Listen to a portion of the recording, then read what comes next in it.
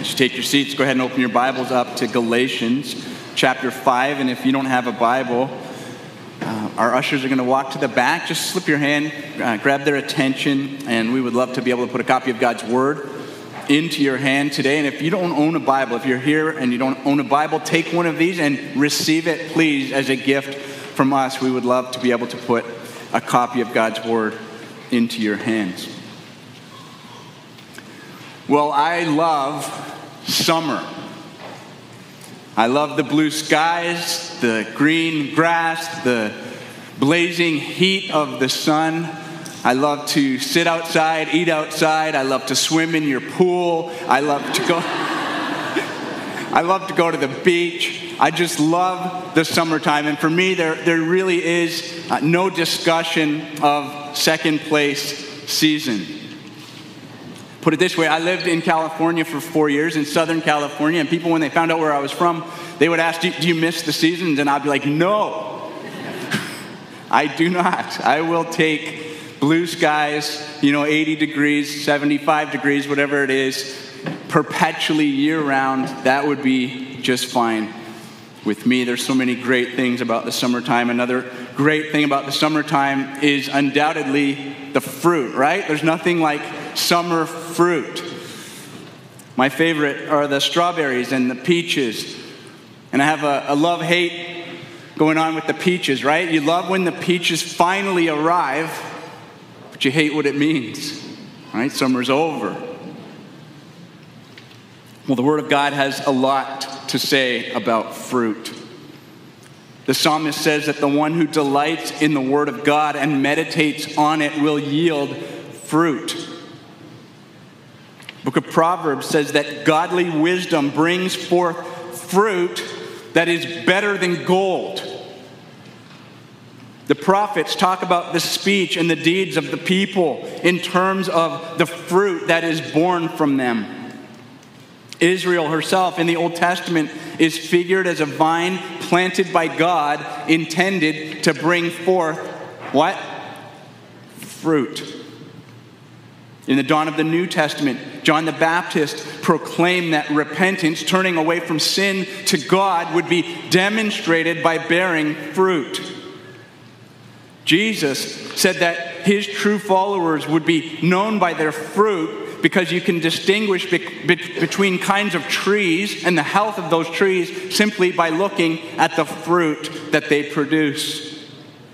In John chapter 15 and verse 8, Jesus said, "By this my Father is glorified, that you bear much fruit and so prove to be my disciples."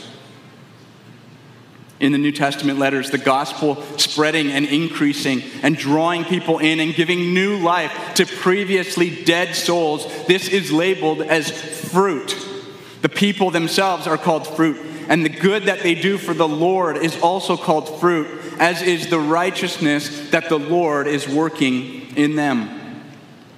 And so whether or not you share my same passion for summertime, you need to be greatly concerned with fruit. This is the focus of our summer series this year. Maybe as you consider the question, what kind of summer are you hoping to have? What kind of summer do you want to have this year?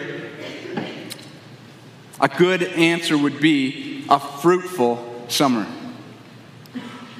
God wants to produce this in us, and at the same time, this must be cultivated by us. And in this letter to the Galatians, the Apostle Paul is addressing a very serious problem that has come into the churches of the region of Galatia. In fact, to say that it's a very serious problem is actually an understatement. It's really a catastrophic problem, an eternal life and death problem, in that false teachers have come in and they're undermining the true gospel.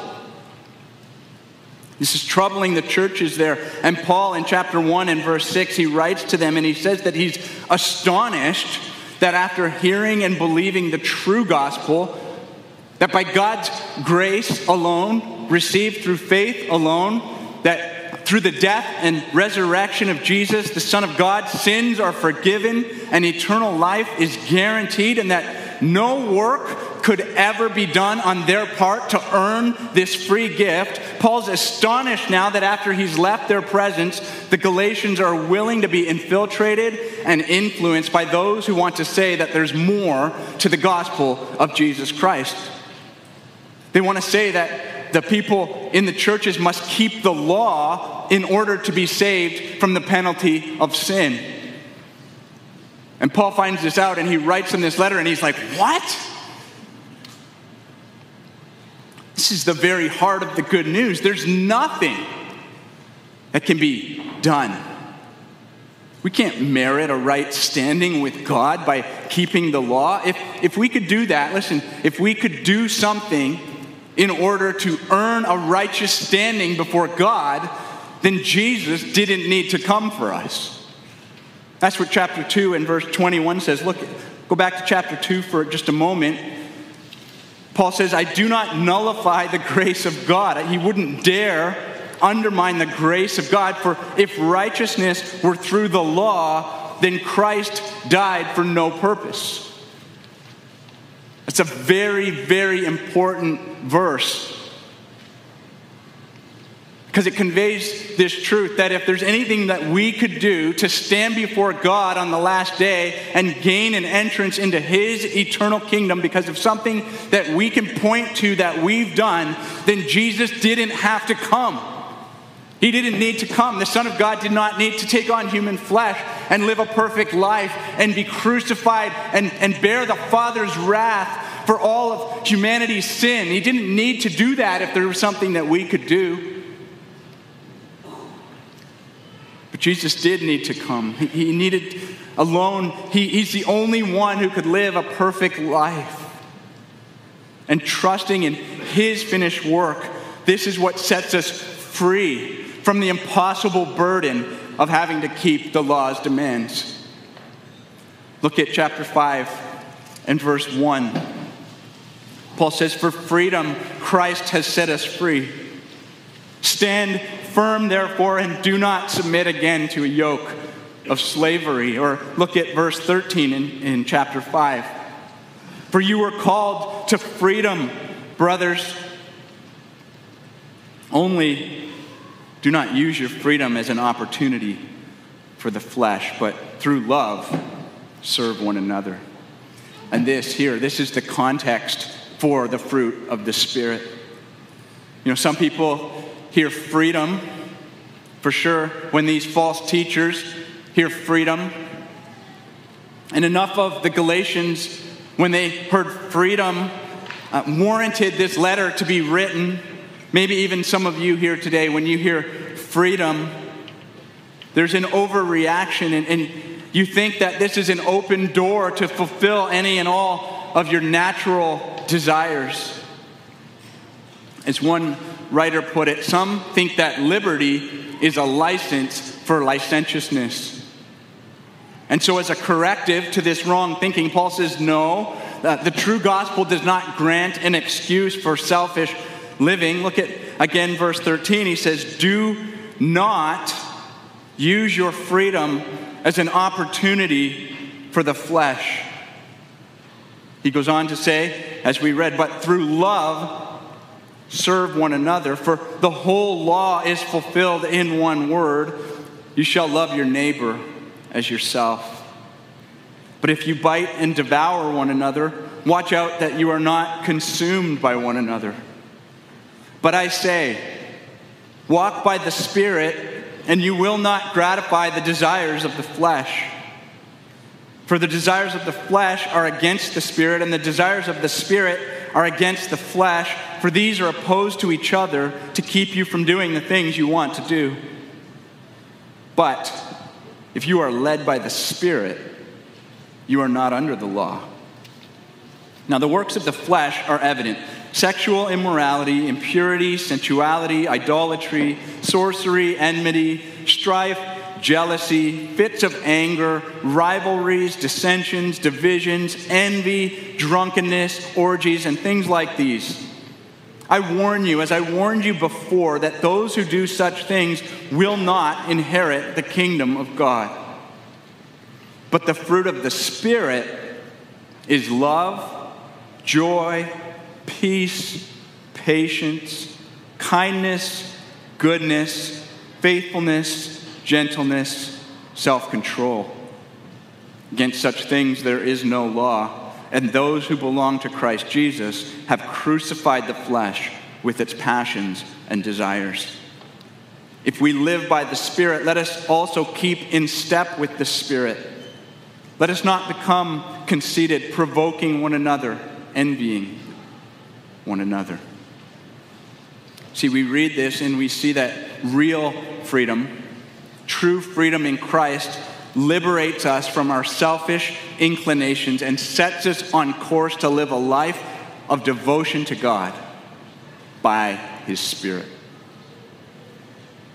Life in Christ is not about conforming to a legalistic code. It's about walking by the Spirit, being led by the Spirit, living by the Spirit, keeping in step with the Spirit. And I appreciate how the ESV Study Bible describes what it means to walk by the Spirit, so I wanted to share it with you. It says, walking by the Spirit is making decisions and choices according to the Holy Spirit's guidance and acting with the spiritual power that the Spirit supplies. Far from a let go and let God approach to life, following the leading of the Spirit requires an active, step-by-step pursuit on our part. And when this is happening in our lives, it is then that we will bear much fruit.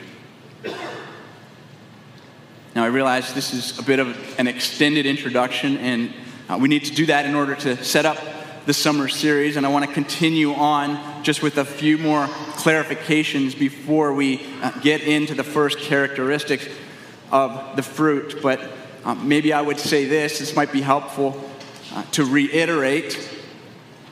We're going to need to remember this as we go through this summer series. The fruit of the Spirit is produced only through the power of the Holy Spirit. We can read this list, we can memorize these 9 characteristics of the fruit, and we could so easily slip into this kind of law-keeping mentality where we think it's up to us, right, to produce these fruit. So we need to remember that these are a work of God and that their source is God alone, and at the same time, we have a crucial part to play.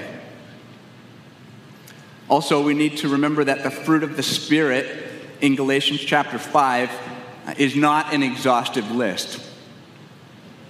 Other character qualities that come from walking in the Spirit are included in other passages of Scripture. This is not the only 9 parts of the fruit. These will be included, some of these 9, in other verses with other characteristics that aren't included here. So we need to remember this, and really this is helpful to remember because we could sometimes think that if we just get these in order, then maybe we're living the fruitful Christian life to the neglect of some of the other fruit. Also, what needs to be emphasized is that the fruit of the Spirit is one fruit, not multiple fruit. So as you hear fruit of the Spirit, and even as you read about these characteristics in the fruit of the Spirit, and we go through them one by one, think of this not as a basket of different fruit. Think of it not as a fruit salad, with different pieces of fruit. Think of it rather as one fruit that, you cut a slice out of, and you can describe that delicious, juicy, cold, sweet, right? You can describe the fruit in a multitude of ways. And again, this is important to make sure that we understand, because sometimes we can tend to emphasize in our own lives those traits that are more maybe natural to our own particular temperaments, right? Like we may just kind of naturally or more easily be inclined to certain parts of the fruit than others. And we can maybe even excuse ourselves from cultivating those other characteristics, but we can't do that. We need to be well-rounded Spirit followers. Also, we need to remember that the fruit of the Spirit doesn't just happen. There's a battle going on. Paul says the desires of the flesh are against the Spirit, and the desires of the Spirit are against the flesh. They're opposed to one another. Right? So if you're in Christ, you're a new creation, and your old nature is dead. Your old self has been crucified with Christ, but at the same time, your flesh, those ordinary desires of fallen human nature, keep rearing its ugly head out of the grave. One commentator said it helpfully like this: a battle with the flesh remains. Life is a war zone. The flesh and the Spirit vie against one another constantly so that temptations continue to harass believers. This is our life. And some might say, especially in the summertime, you might be tempted to slow down, right? There's a danger in the summertime to take your foot off the gas when it comes to your zeal for the Lord. And this is part of the reason why we want to spend the summer talking about the fruit of the Spirit and taking an in-depth look at this passage. What we want to do is we want to consider together, what does it look like to walk by the Spirit and to cultivate the characteristics that God wants to produce within us.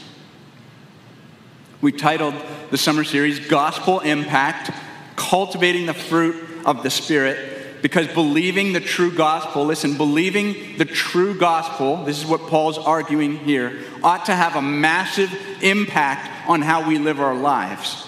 And in turn, our lives, when walking in the Spirit, ought to have a gospel impact on others. I appreciate how Pastor Ian put it last week. He said, God is working in us in order to work through us.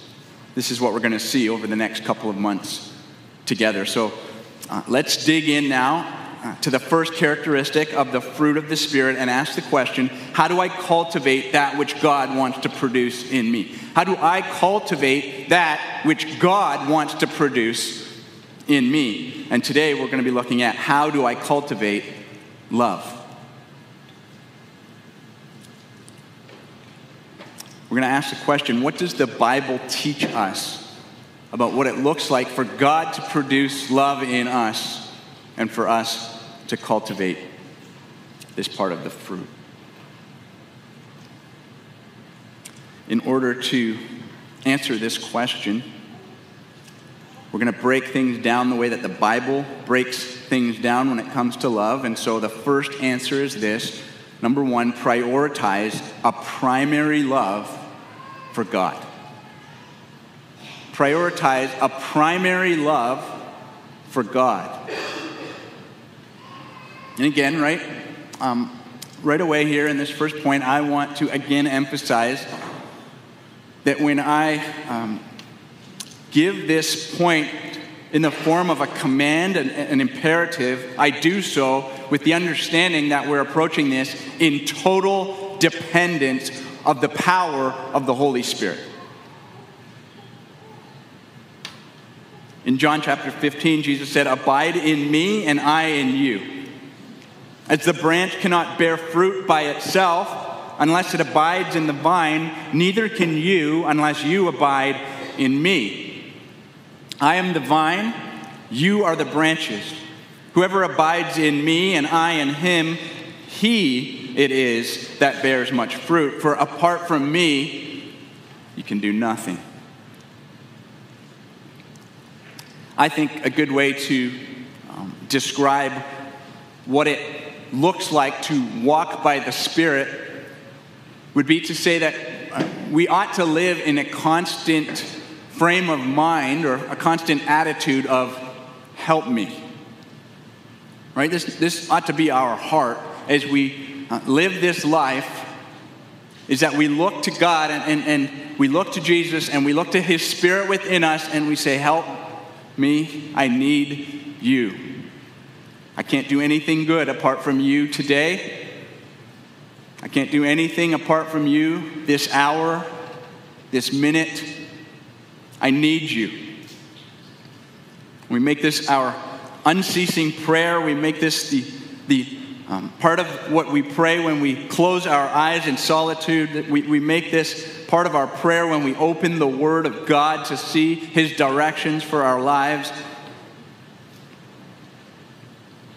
When we do that, we see first and foremost, the order here of what comes first, I think is very important. The Spirit of God in us wants to produce a love for the triune God, and so we must nurture this and pursue it and give it all of our attention with all of our zeal. I think most of you would agree that there's a danger with familiar text, right? Even text like the fruit of the Spirit. Some of us probably have it hanging on our wall, maybe in the kitchen. Many of us maybe have this list memorized. We could just kind of rhyme it off. And that's good, and I think there's a reason why a couple of verses like this would be commonly in our homes and commonly stored up in our hearts, commonly spoken about, but there's a danger, right, at the same time that these become too familiar. Another familiar verse that we might be able to rhyme off or passage would be in Matthew chapter 22 when they asked Jesus, what's the greatest commandment in the law? Now look around this room and I'm sure many of us could answer that question, right? Without even needing to turn there. But it's good for us at times to slow down and to really meditate and ask the Lord to speak to us through his word in those particularly familiar sections of Scripture. In Matthew 22, Jesus answers their question and he says, you shall love the Lord your God with all your heart and with all your soul and with all your mind. This is the great and first commandment. So let me ask you this today. To what degree does this accurately represent where your heart and mind and soul is really at? Is this foremost primary commandment often the focus of your meditation? Is this the way that you go about your life, seeking to love God with all of your heart, with all of your soul, and with all of your mind? Maybe as I ask that question, it's good to ask another question. What is love anyways? When the Bible talks about love, what is it talking about? And often in the world and even in the church, we see two kind of errors when it comes to thinking about love. We see, on the one hand, love is all feeling. And on the other hand, love is all action. And this is a false dichotomy. These are both errors. See, if love is all feeling and no action, then we're definitely not taking heed to what the Scriptures have to say about love. But the same is true if we want to combat that, because we want to say, look, love is action. Love is doing. Love is a verb. Which is true. But we don't have to say that love is not affection and emotion and feeling, because the Bible talks about love in these ways as well. So love is both. It is sincere, affectionate emotion, and it is action. It is doing. It is a verb. How do we prioritize a primary love for God? How do we do that? Well, I've got two ways, and the first is this: seek to know him more, to love him most. We want to grow in our love for the Lord. Seek to know him more in order to love him most. Peer into the depths of who he is. Seek to learn more about the Father, the Son, and the Holy Spirit. Seek to grow in your knowledge and your understanding of what he's like, how he describes himself in the Word, what he's done, what he is doing, and what he promises to do. Immerse yourselves in these things. You know, I was thinking this week about Philippians chapter 3, another of Paul's letter where he writes to know him. To know him. The Apostle Paul knew God. He knew the Lord. The Lord appeared to him, right? He spent time with the Lord. And yet he still says, oh, to know him. That is my aim in life, to know him.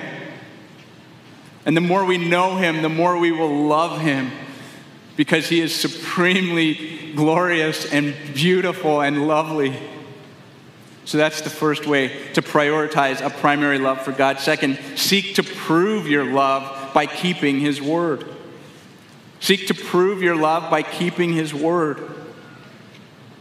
Scriptures say that obedience is the great test and evidence of our true love for God.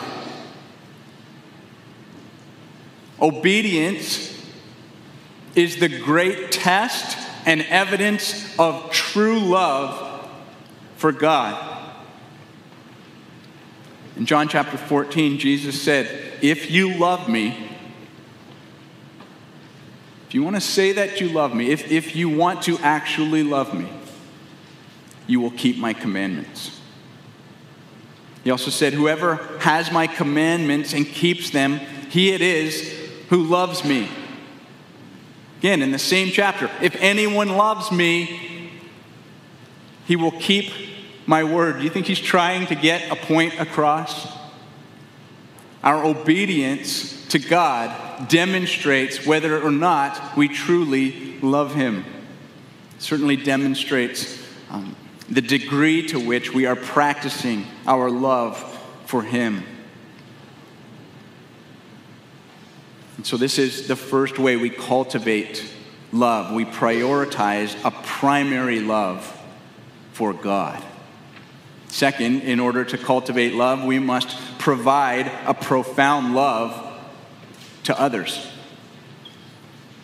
Provide a profound love to others. And this is the immediate context of our passage on the fruit of the Spirit.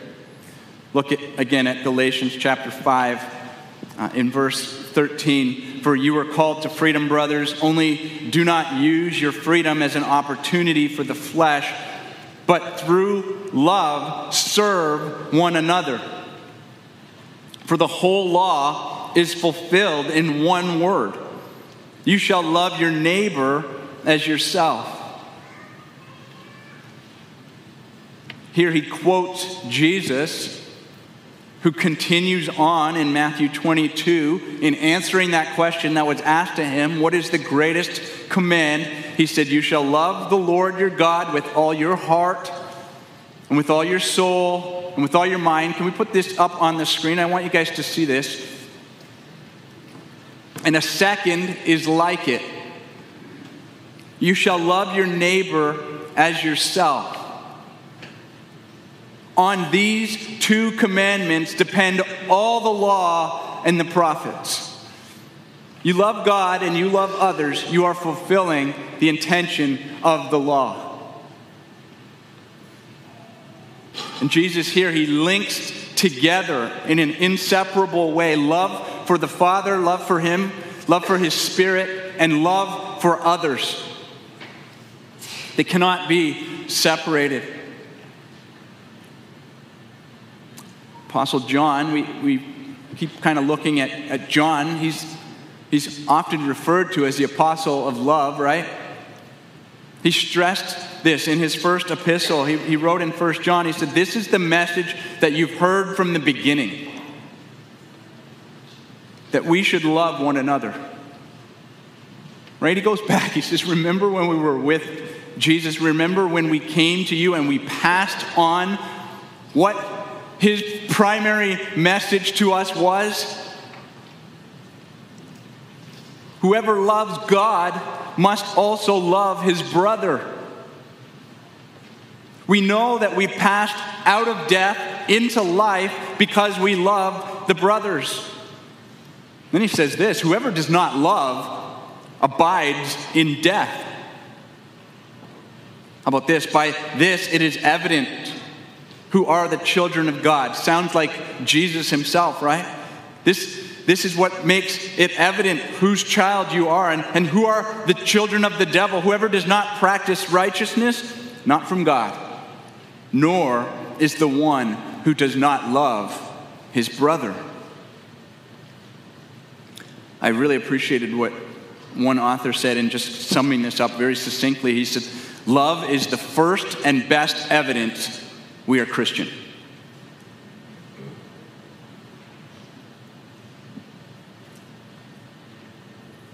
Galatians 3, another passage where the Apostle Paul is describing a spirit-filled, fruitful life, said this. He said, above all, put on love, which binds everything together in perfect harmony. When Paul wrote to Timothy, right, when he's passing on to Timothy, reminding Timothy, listen, this is what my ministry was like, this is what your ministry should be like. He says, the aim of our charge is what? Love.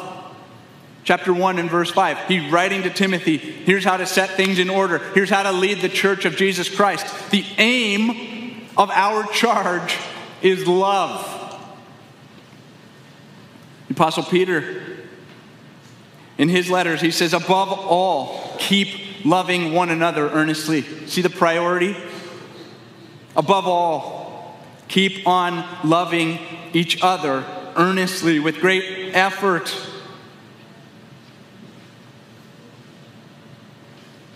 This has to be our spirit-dependent focus, to cultivate love for others, affection for others, and action toward others. Giving ourselves for the sake of others.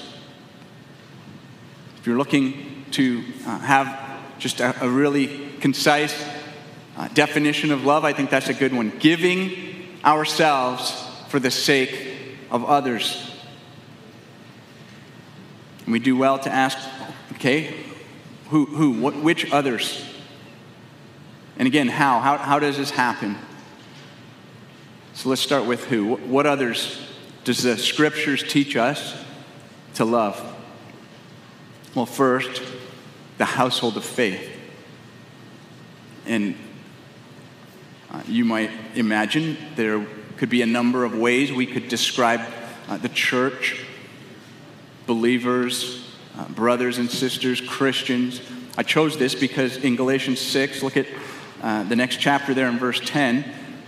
Paul says, so then, as we have opportunity, let us do good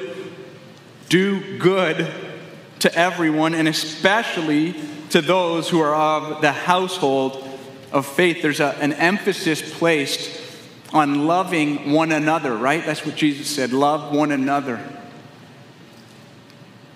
And so we must look around this room. We must look at other believers and say, my primary love calling for other people in this world is you. But it doesn't stop there. Even what we just saw in 6:10, right? Do good to everyone. Next, we are called to love unbelievers. We're called to go out into the world, to be kind to everyone. The scripture says kind to all. Kindness is a verb as well, by the way. To serve others, to look at those who don't know the hope of Jesus Christ, and to give ourselves for their good. This is one of the greatest witnesses of our lives, is when we show those who don't know Jesus what Jesus is like. And we show them that we genuinely care about them and their well-being. And we do things for them, for their good. Even those who might be difficult to love. Even people we might not necessarily be inclined to spend time with. Dare I say, even people that we might find annoying. Or how about to take it one step further than that? What does the scripture say about loving our enemies? We're to love our enemies.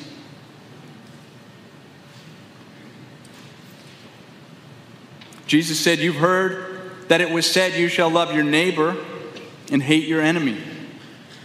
But I say to you, love your enemies and pray for those who persecute you, so that you may be sons of your Father who is in heaven. For he makes his sun rise on the evil and on the good, and sends rain on the just and on the unjust. For if you love those who love you, what reward do you have? Do not even the tax collectors do the same?" Like, it's really easy, isn't it, to love others when they're loving us? To feel a certain way in our hearts towards people that we know, feel a certain way in their hearts about us. It's a lot easier to serve and to give ourselves for those who are serving us and giving themselves for us. Yet the high calling of the Christian is to love even our enemies. And in so doing, we are like God himself.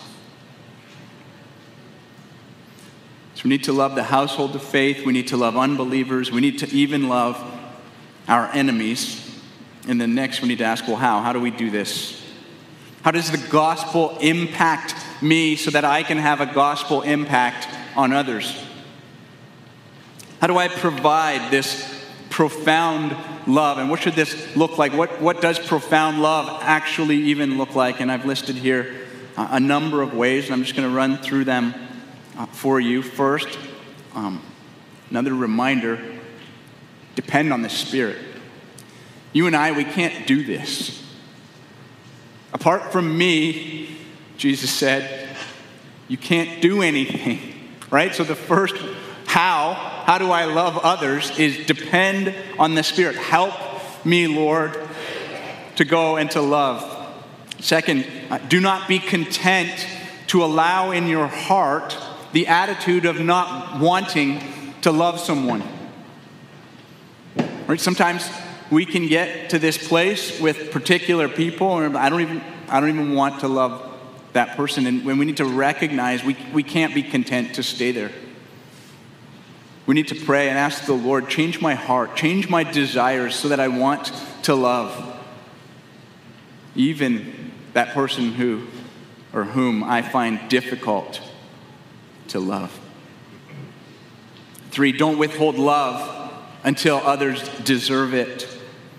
Love doesn't demand changed behavior or retribution before it will act. That's not true biblical love.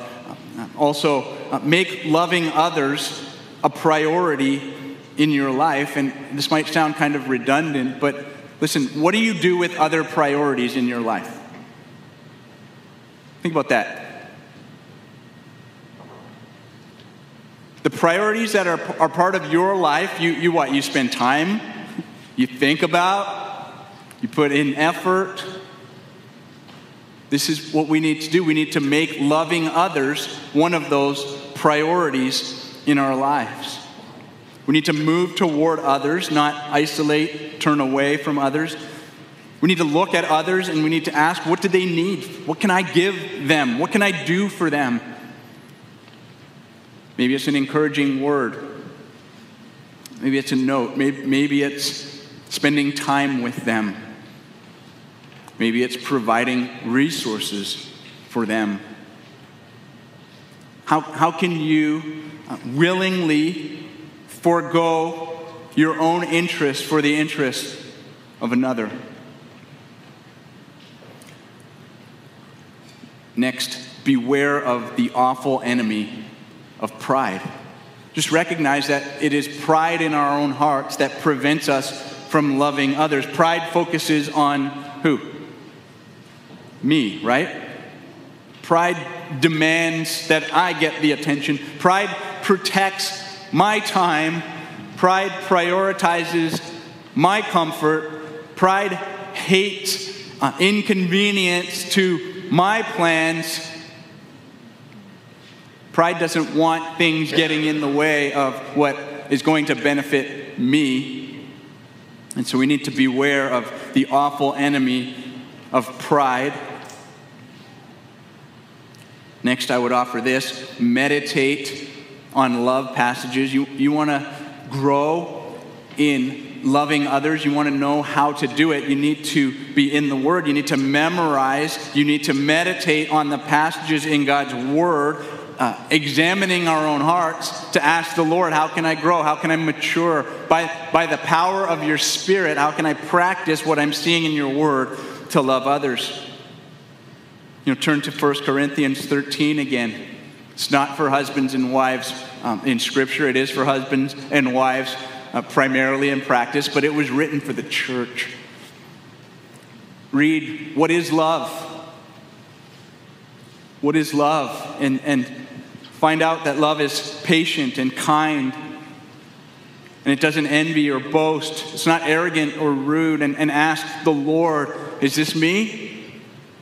Or is this not me? Meditate on the love passages of Scripture. And then finally, firmly root your love for others in the love that God has shown you. This is most important. Firmly root your love for others in the love that God has shown you. Our love is to be modeled after His love for us. He gave Himself for us. He spent Himself for our good. He saw our need, and He met that need. He considered our interest greater than His own interest. He didn't avoid the path of suffering and hardship out of love for us. He did it for us. He came for us. Again, I will borrow from the ESV Study Bible. I just found a couple of things really helpful this week. There was a note here where Jesus says, "A new command I give to you, love one another as I have loved you." And the note says, just as implies a love that is even willing to lay down one's life for another. That is our calling. Jesus says, love one another the way that I've loved you. So He's telling each and every one of us, go and lay down your life for other people. And there's a myriad of ways that could look on the day-to-day, right? Lay down our lives for others. I appreciate what Jonathan Edwards said in this regard. He said, such was the love of Christ to us, that He did, as it were, spend Himself for our sakes.